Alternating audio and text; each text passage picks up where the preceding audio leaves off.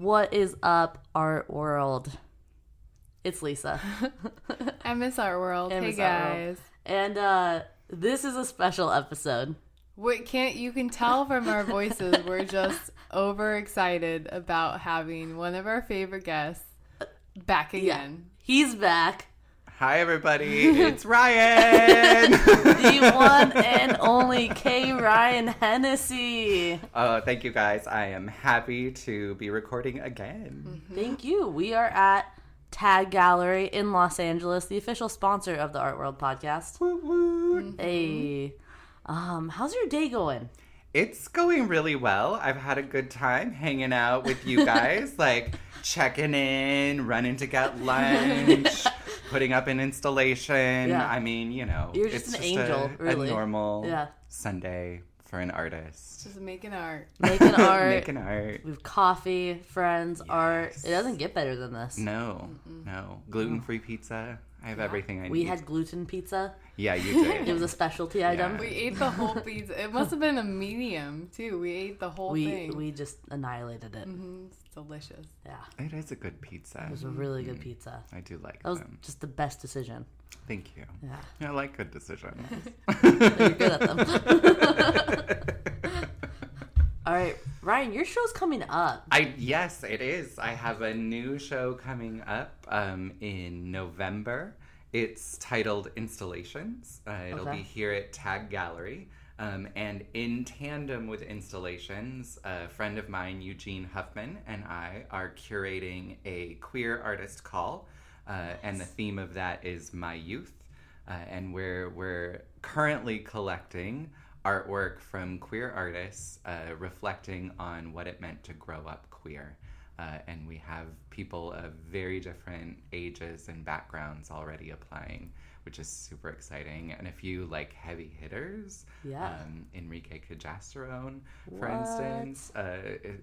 He said he's gonna build me a new piece, so I'm really excited for that. I mean, you know, if you can get a COLA winner in your show, like, heck yeah. Definitely. And among others, I know that my favorite that we talked about in episode 9, David Jester has already submitted a couple pieces. Will he be I here? met him. Oh, You good. did? I'm so met How glad. did you not tell me this? I forgot. I'm so sorry. Where? That was when you left me for 2 weeks. I'm sorry. I took a vacation. So I did the frosting performance. Oh, like, that's the right. two of you. Yes. And he posted, or he commented and was like, I will be there. And I was like, we have to meet in person. Yeah. And the lady who was, doing the show, she was like, there's some man here. He's in red. He says he really wants to meet you. And I was like, why?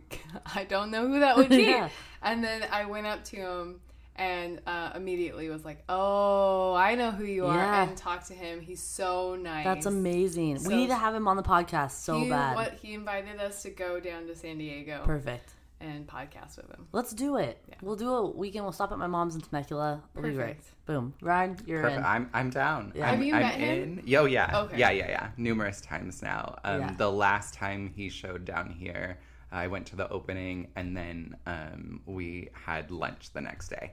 That's awesome. Yeah, no, we've created a little bond between ourselves, and occasionally we'll talk on the phone during my commute. It's very nice. That's great. But yeah, but now I have to pick one of his pieces. Oh, that's tough. Yeah, His work's so good. It's so good. And with the theme, it's even more difficult because the two that he submitted, one is Ophelia, which is a play on Ophelia from Hamlet. And it's a young man in a pool and his wrists are bleeding, which is very beautiful and I think very poignant to the theme of queer youth, especially considering that more than 40% of queer people think about suicide in their teens. And then his other piece, which is also like just on point, is a 10-foot tall oil painting of men in a pool, and the young man at the top of the pool is hale and healthy, and as you go down in the water, the figures become more and more afflicted by HIV and AIDS. And it's just like this super powerful, amazingly beautiful piece. Yeah. I'm leaning towards that one, but it's so big, right? We gotta love a big painting, though. Yeah. We're going to be in the South Gallery, the back gallery for that one. So I'm bookending the gallery with like massive queer installations. Come take pictures with them. Seriously, come take pictures with them, everyone. November 23rd is the opening. And yeah, it'll be great. And I'm hoping to get performances too in both of the shows. So I'll do a performance, and then I'm hoping to get a few of the queer performance artists. And this would be your first performance? Yes, this would be my first. How are you feeling about it? I know that I'm a little anxious about it because I keep changing my plan. Okay. But also, like, the changing of plans for the show is because as each element gets built, you learn the visual language that each one is discussing with the other. And so the show originally in its genesis was going to be about fun and about installations and echoing back to my Instagram practice with me in front of the art, often naked. And there will be photographs and collages of those in this as well. But what then it turned into is, well, how can I get the viewer to play with the artwork in the same way that I play with the artwork? So you're going to get an entire collage on the wall that you're invited to stand in a place of.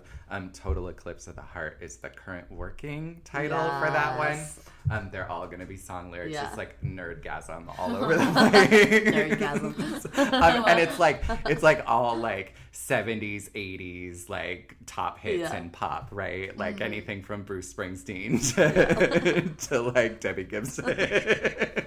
Oh my God. Yeah, basically I'm showing my age. You're so young. Not at all.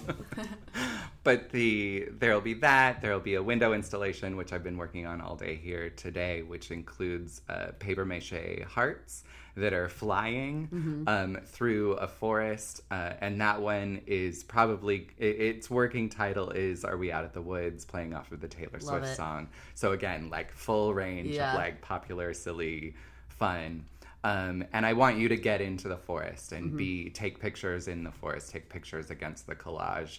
I'm planning some animations that match the objects in the show, so you'll get to see the things that I've made brought to life in another way, which I feel ties back to that growing up in the 80s, which is also a kind of queering of life itself, because it's the first time, like, so 80s advertising for children was the first time that we tied programming to toys.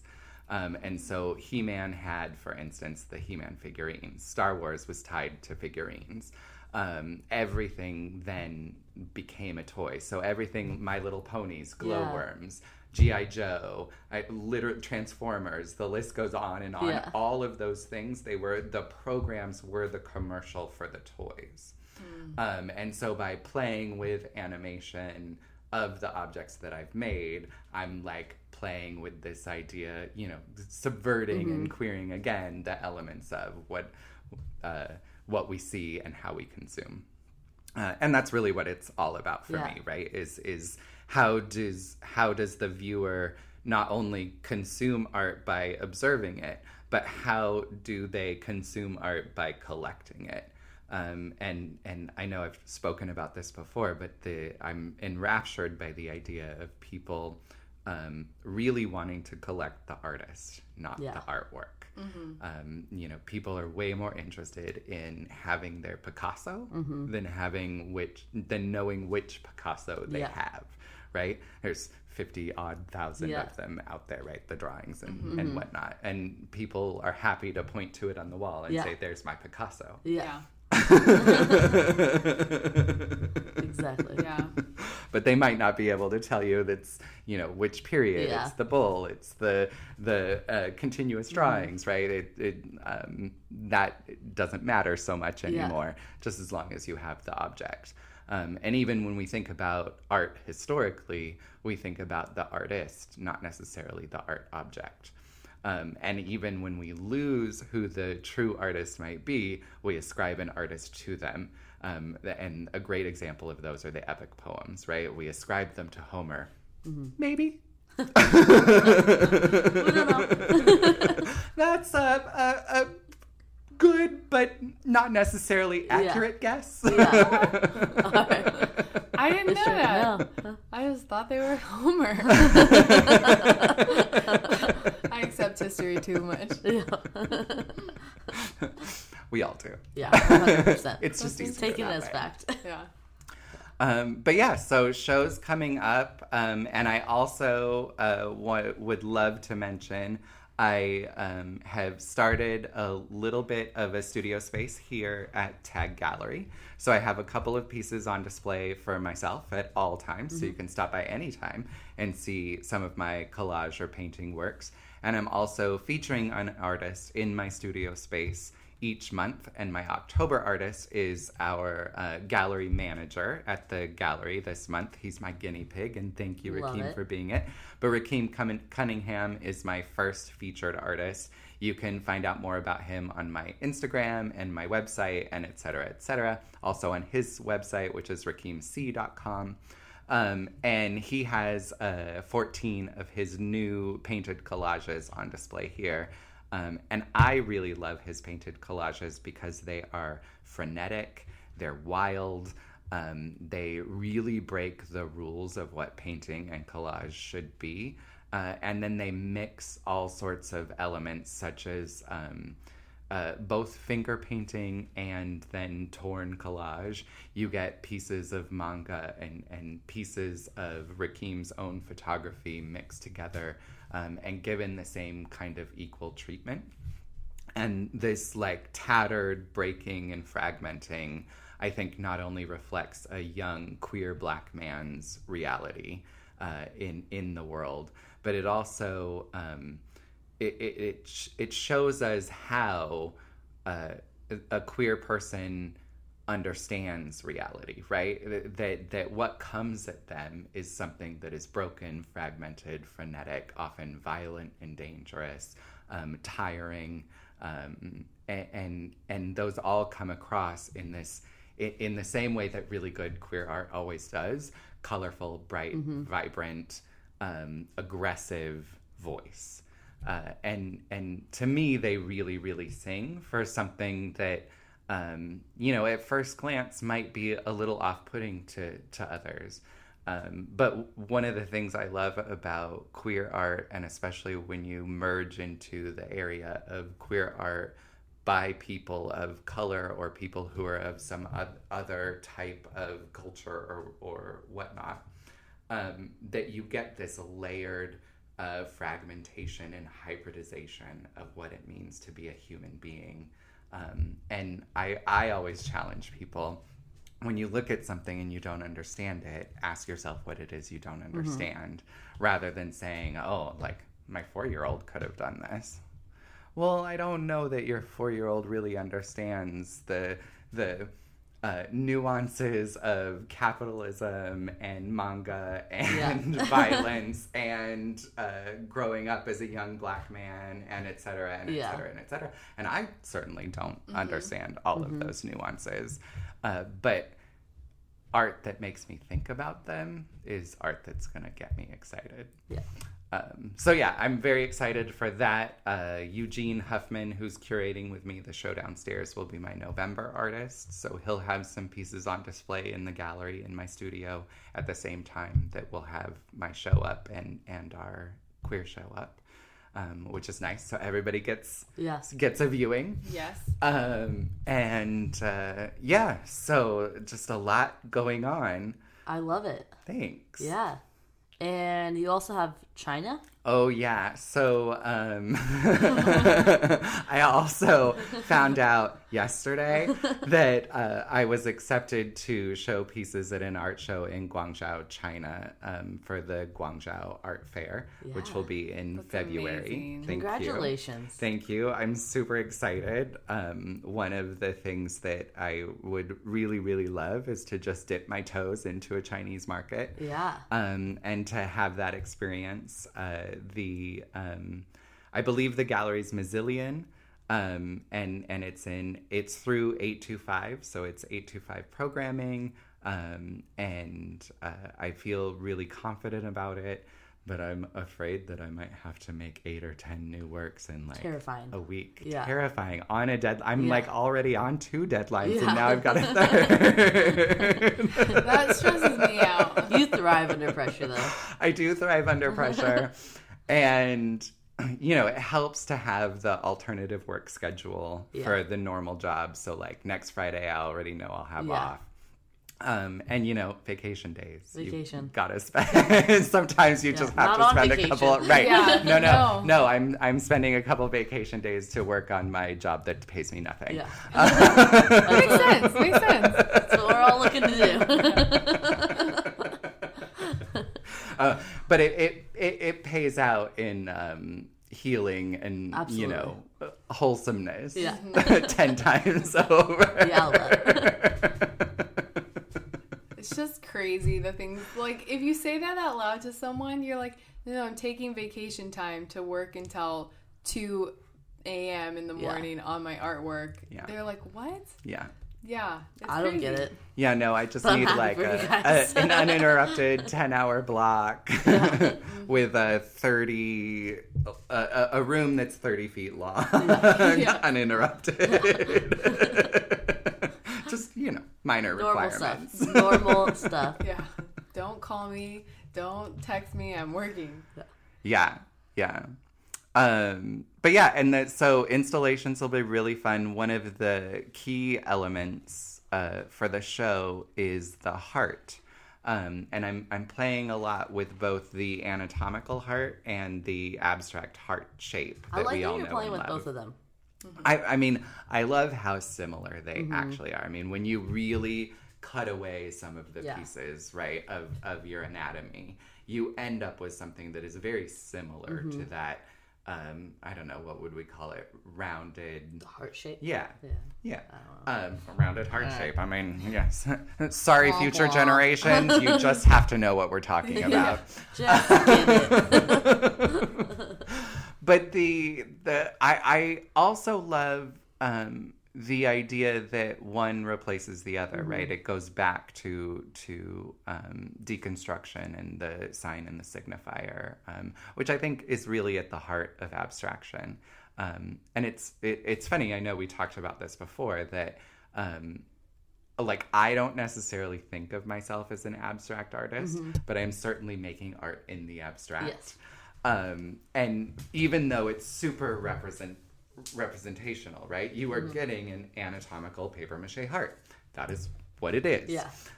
But at the same time, like, by removing it from context, by making it in this way, by painting it in the way that I'm painting it, it now becomes this surreal, abstract, figurative wonkiness, which is, of course, at the heart of queer art and queer theory.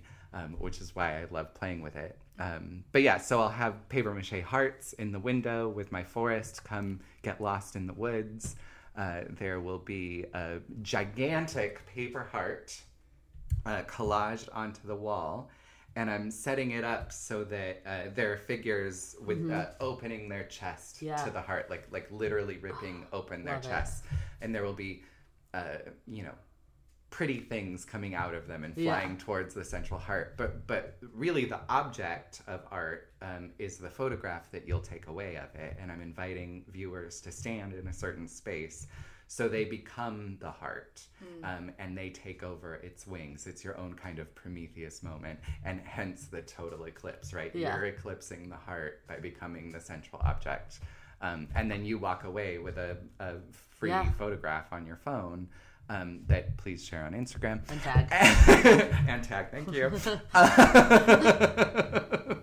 But really that's the object. And that's part of why I'm playing with elements that aren't necessarily fine elements, like my paper trees for the forest and the paper for this big wall installation. That's all butcher paper. Yeah. And really a big reason for that is they live once. You put them up once, and it doesn't matter whether I used watercolor paper or whether I used butcher paper. The object isn't going to live. Yeah. It has to be recreated in order to reappear in another space. So, why waste when I can use something that's easily recyclable, easily reusable in another way? Like, the paper trees, once they come down, they'll just go into the paper scrap pile, which eventually becomes a paper mache object in the future. Yeah. It's like full circle of stuff. But beautiful stuff. Yeah. And the animations will tie with the hearts. So one of my favorites right now is Strawberry Heart. And its working title is tied to Strawberry Fields. But I want to pull a lyric from that song. I don't want to call it Strawberry Fields, man. Yeah. I don't like it. Don't tell the Beatles. That's a whole nother conversation. Don't get me started. It basically goes like this: the Beatles, Taylor Swift. No, I'm just gonna throw it out there. That's it. If it's the Beatles or if it's Taylor Swift, amazing artwork. I would rather hear it performed by somebody other than the writer. That's all I'm saying. I like every Taylor Swift song. I love when it's sung by somebody else. I agree with Taylor Swift, but not the Beatles. Yeah, and I feel the same about the Beatles. But it helps if you understand the context of my playlists. Okay. They're like sad, lonely folk, alternative folk, often verging on like the angry lesbian sphere. So like basically it's it's Alanis, it's Tori Amos, it's I still want to be Kate Bush. Yeah. Still want to be Kate Bush, and it's like 30 years later. Yeah. Love me some Kate Bush. I don't even know who that is. I don't either. That's I was because I'm so old. Kate Bush. You'd know if you heard some of the songs. Okay. And especially because like Cloud Busting and Deal with God, Climbing Up That Hill are being covered a lot right now. Okay. Which is also a lot of fun for me. I like to hear it. I like to hear my childhood stuff replayed in new ways. But yeah, anyway, I lost the thread because of Taylor Swift and the Beatles. Oh, so the Strawberry Heart. So there's a strawberry heart that's a physical heart, and it's got wings, and it's cute, and it's flying in the forest. But there's also a strawberry animation, and instead of little seeds, it has eyes. Yeah. Both the physical one and the animation, and on the animation, they blink at you. So on the screen, you'll get this like the strawberry is watching you. I love it. It's both creepy and kind of like fun, like weird Lisa Frank fun. Okay. I like that. That'd be great. I love how everything you do in your show like has a reason and ties in. There's no detail left behind. Yeah. And it helps to like know, for me it helps to have the big umbrella scope and to understand, okay, what's the big overarching theme? And then I start to build the objects. And once I start building the objects, it really creates the linking between each one. And so the Instagram collages, there'll be a whole set of those that are based on my photographs with the past artwork. I'm actually going to go back and redo a couple of those because they're missing the tie-in with the heart element. Got it. Right? And those were done so much earlier in plan for this. And the overarching theme was Instagram/installations. And then the heart became the visual language to drive it. And so I just have to go back into a little bit of editing in those. And really it's changing one or two, swapping a couple of visual elements out for something else. And then they'll be right on. And the really, really fun part for this show for me is not just the subject matter, but the materiality of this show. So this show, everything is collage in a very traditional sense of collage. It is works on paper or with paper made with glue. That is literally what's happening. That's nice. Right? I like it.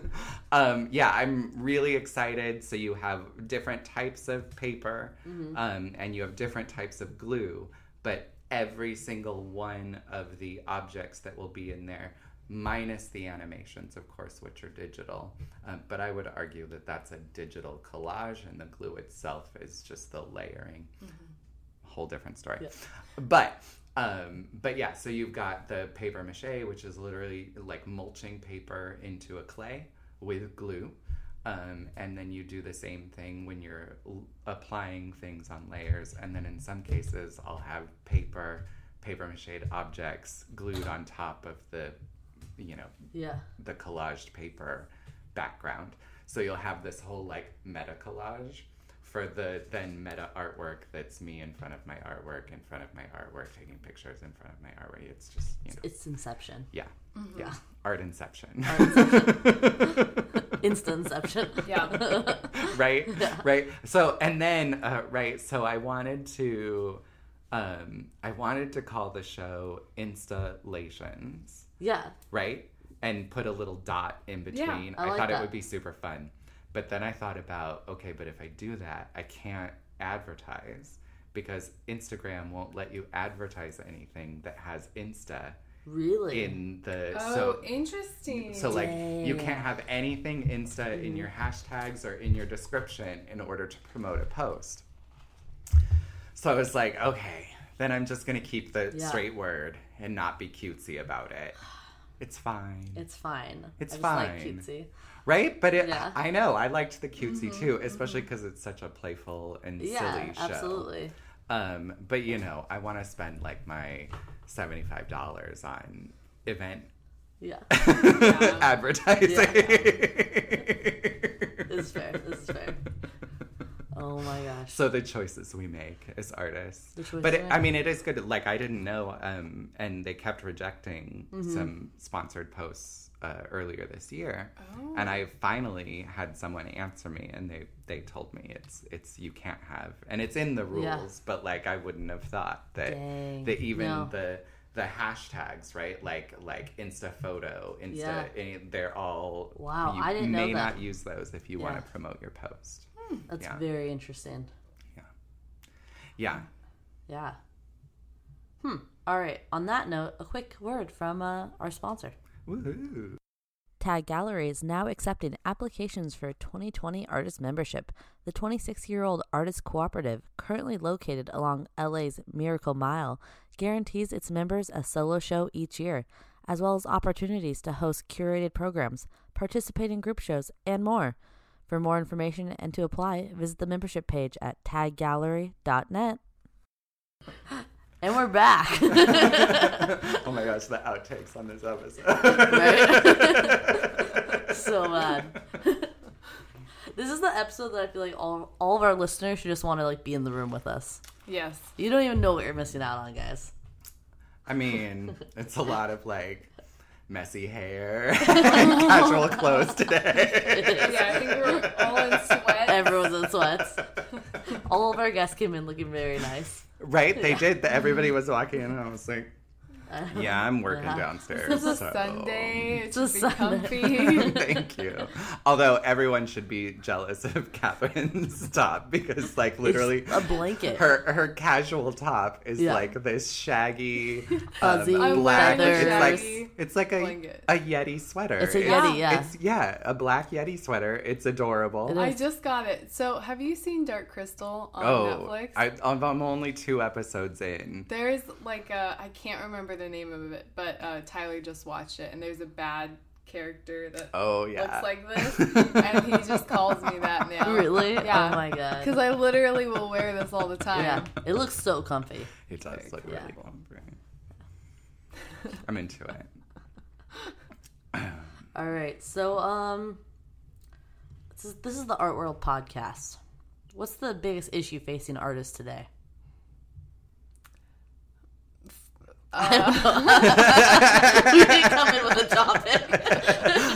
You know what? Actually, though, I think since we're at Tag, and I have some insight from a Tag point of view and from an 825 point of view, I'll talk about some of the things that I think are the most common questions from artists. Even better. So one of the ones that I see a lot for emerging artists is, how do I price my artwork? and what is appropriate pricing for your artwork. And I know that we've talked about this before on the podcast, but it's such an important question. It's been a minute too. Right. Yeah. And really, it goes back to everything's arbitrary. It literally is. It doesn't matter where you price your artwork. There's probably somebody that will be in the market for it. However, it's hitting that market. That's the trouble that most artists run into. But when you step back and you come at it from a measured approach and you're able to say, this is how I come to my pricing, people respect that a lot more. So for instance, I had very early training in stained glass. And stained glass is a craft, and as a craft, it is generally priced by the square inch. So I look at my artwork in pricing as if it were the craft aspect of the artwork. And so I determine, based on the materials that I use and the detail of which I'm painting, what that price point is going to be. For me, it ranges anywhere from 85 cents a square inch all the way to $2.50 a square inch, depending on the materiality. So for instance, the 3D paper mache objects, those will probably be closer to $2.50 a square inch, both because they're extremely labor intensive. You wouldn't think paper mache is difficult. It is really, really hard. I mean, like, I'm digging in there with paper to turn it into clay. So it's super labor intensive, and then there is a high wait for the drying time. And you've got to also protect while you're drying because you don't want your objects to collapse. Like clay, it is difficult. Unlike clay, it doesn't require the post work, right? It doesn't have to be fired. It doesn't have to be glazed, any of those kind of things I can apply. Because I'm using an acrylic-based glue, I have no mold worries. If you're using an organic wheat-based glue, you would have to worry about your drying time, mold growing, and those kind of things. But I went the easier route.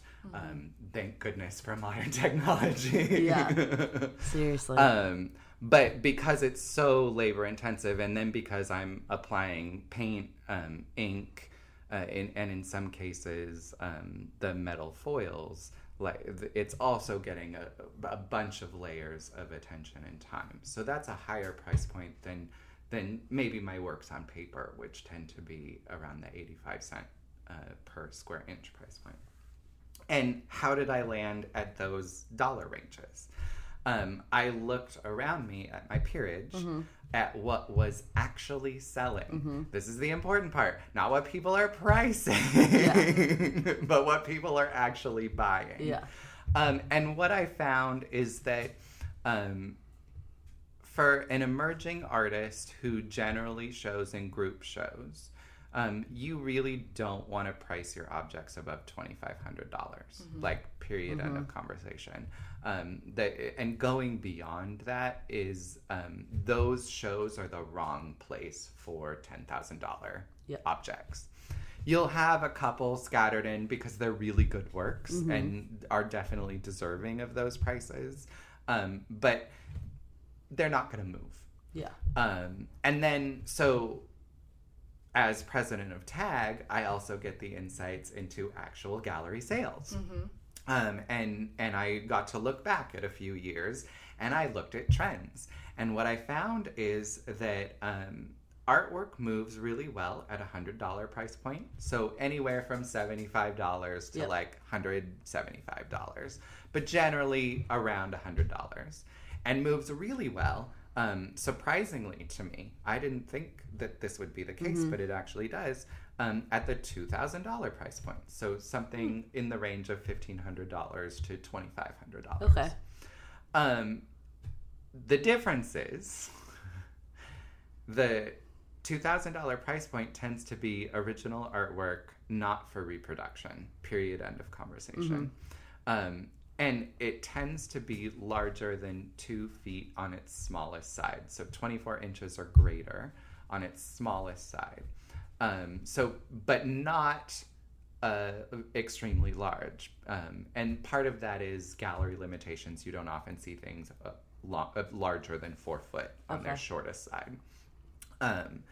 in a gallery space because you're giving up so much room to one object for that.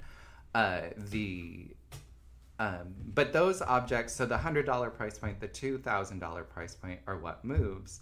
What's really interesting is that if you sell 20 objects at $100 and you sell 20 objects at $2,000, which is often the trend that you'll see, what you'll find is that you make a lot more money on your $2,000 price point. Yeah. And what I see a lot of artists doing is making a lot of objects at the $100 price point. Right? Which is great. You're getting a lot of movement. Yes, you can sell, you know, it sells every time you have them up. They sell. But if you're only putting out 10 objects in a month, you're only making about $1,000. Yeah. Whereas if you're putting out 4 objects at $2,000 a month, right? Yeah, big difference. So you're putting out $8,000. Yeah. The potential for $8,000. And that's one of the areas where I think artists don't really think in a business mindset about what they're doing with their artwork and their artwork pricing. Yeah. So that's the first question is, how do I price my artwork and what should I price my artwork?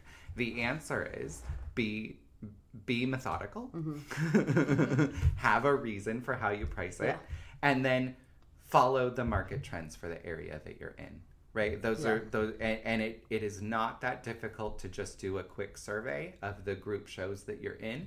Look at what has sold, look at the things that people are interested in, and you're going to find that they typically fall within that $100 to $2,000 price range, and that the ones that people actually buy are at the ends. And not a whole lot of movement happening at the $500 price range. Interesting. Yeah. And in fact, one time I was having a discussion with Peter and a few others from 825, and he said that he really hates when artists price things at the $450 to $650 price range because nobody will buy it. Yeah. He's like, it's guaranteed that you put yourself into the pricing black hole. I don't see that here at TAG. I do see a good movement in that range. I mean, really anything between $100 and $2,000 sells for us. And we've had numerous things above that range sell as well. But the trends really, really fall at the $2,000 price point, and that about 2 to 3 foot on your short end size. Okay. Yeah. That's really good information to share. Yeah. Happy to share. The other one is how do you get your work done? And I know Catherine will attest to this as much as I will. You steal every moment that you possibly can. Kim Abelis said very beautifully a couple years ago when she was here during a show for us at the California Open at TAG. She said that it is vital for all working artists, that means artists who go to a job that is not art, typically 9 to 5, that we carve out 15 minutes a day for our art practice. And I concur. Even if I don't have the time to do anything, if I sit down and spend 15 minutes looking at shows that I might apply to or catching up on my artist emails, I feel that I have accomplished something for my art day. Yeah. And that's all that I need. It doesn't necessarily have to be the physical time on task painting, although that is super, super important. If you haven't put in your 10,000 hours for mastery, you need to put in your 10,000 hours for mastery first. But carving out little chunks. And I had the privilege of meeting, Tayari, what's her last name? She was the Oprah Book Club winner from last year in February, 2018 in February. I want to say Tayari Jones. And the book is The Something Marriage. I'm horrible at this. You never know what you're going to talk about. You never know. Yep.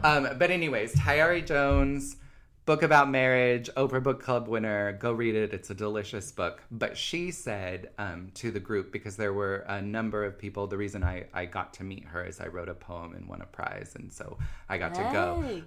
And it was through work. It was super fun. But also the public got to play as well. So there were people who had written essays and other things that were there. And so there was some interest in writing and how to write and why we write. And she said it so beautifully: if you write 1 page a day, at the end of the year, you have a novel. I love that. Right? Yeah. And it's the same thing when you're thinking about your visual art. If you do 1 drawing a day, right? At the end of a month, you have a collection of drawings. It's like that simple. Yeah. Inktober. Yeah. Arttober. Right? I can't do Inktober. I have too much going on. Every year I'm like, I'm interested. No, cut that. Bad time of year. Yeah. Right before the holidays. Yeah. And that's the other thing about how do you get your art done. I love this story. I think it's attributed to Warren Buffett. His driver asked, how is it that you prioritize things to accomplish your goals? And he said, I think about the things that are most important to me and I put them into a list. So I have, 15 to 20 items on my list. These are the things I want to accomplish. And then I go back through it and I say, what are the 3 most important? I circle those, I cross out everything else on that list, and everything else that is on that list is poison to those 3 things, because they're the things that will distract you from accomplishing the most important goals. And so it's not about hiding from the little things that distract you.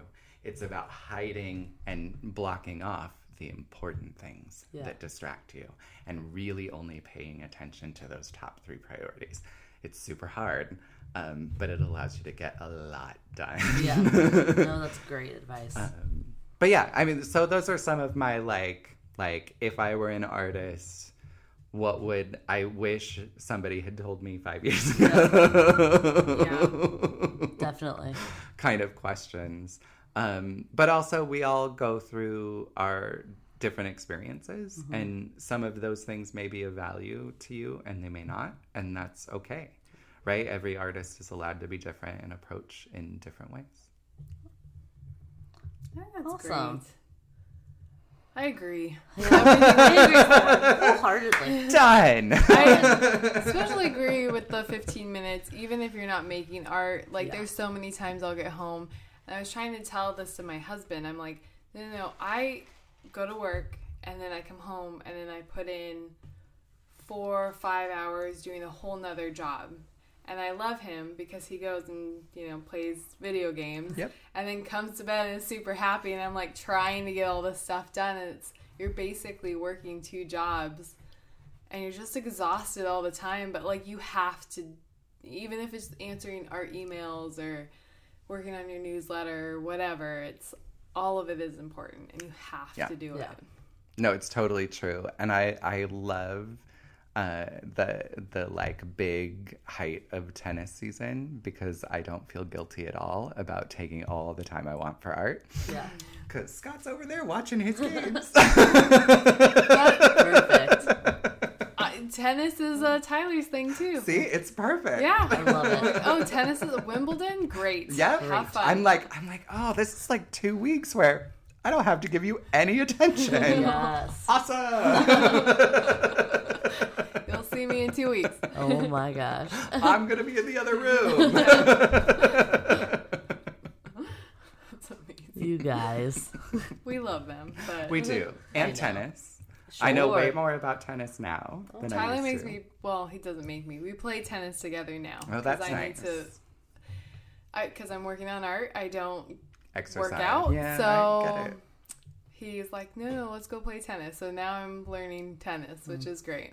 Yeah, no, my argument is it's physical enough carrying things up and down the stairs. Like, I don't need to work out. My expanding midsection it's telling a different story, and we're not listening. Not at all. I love it. Oh, I will, one more little shout out. I am taking part in Christine Shoemaker's Perceive Me project, which I believe there's 63 other artists. Wow.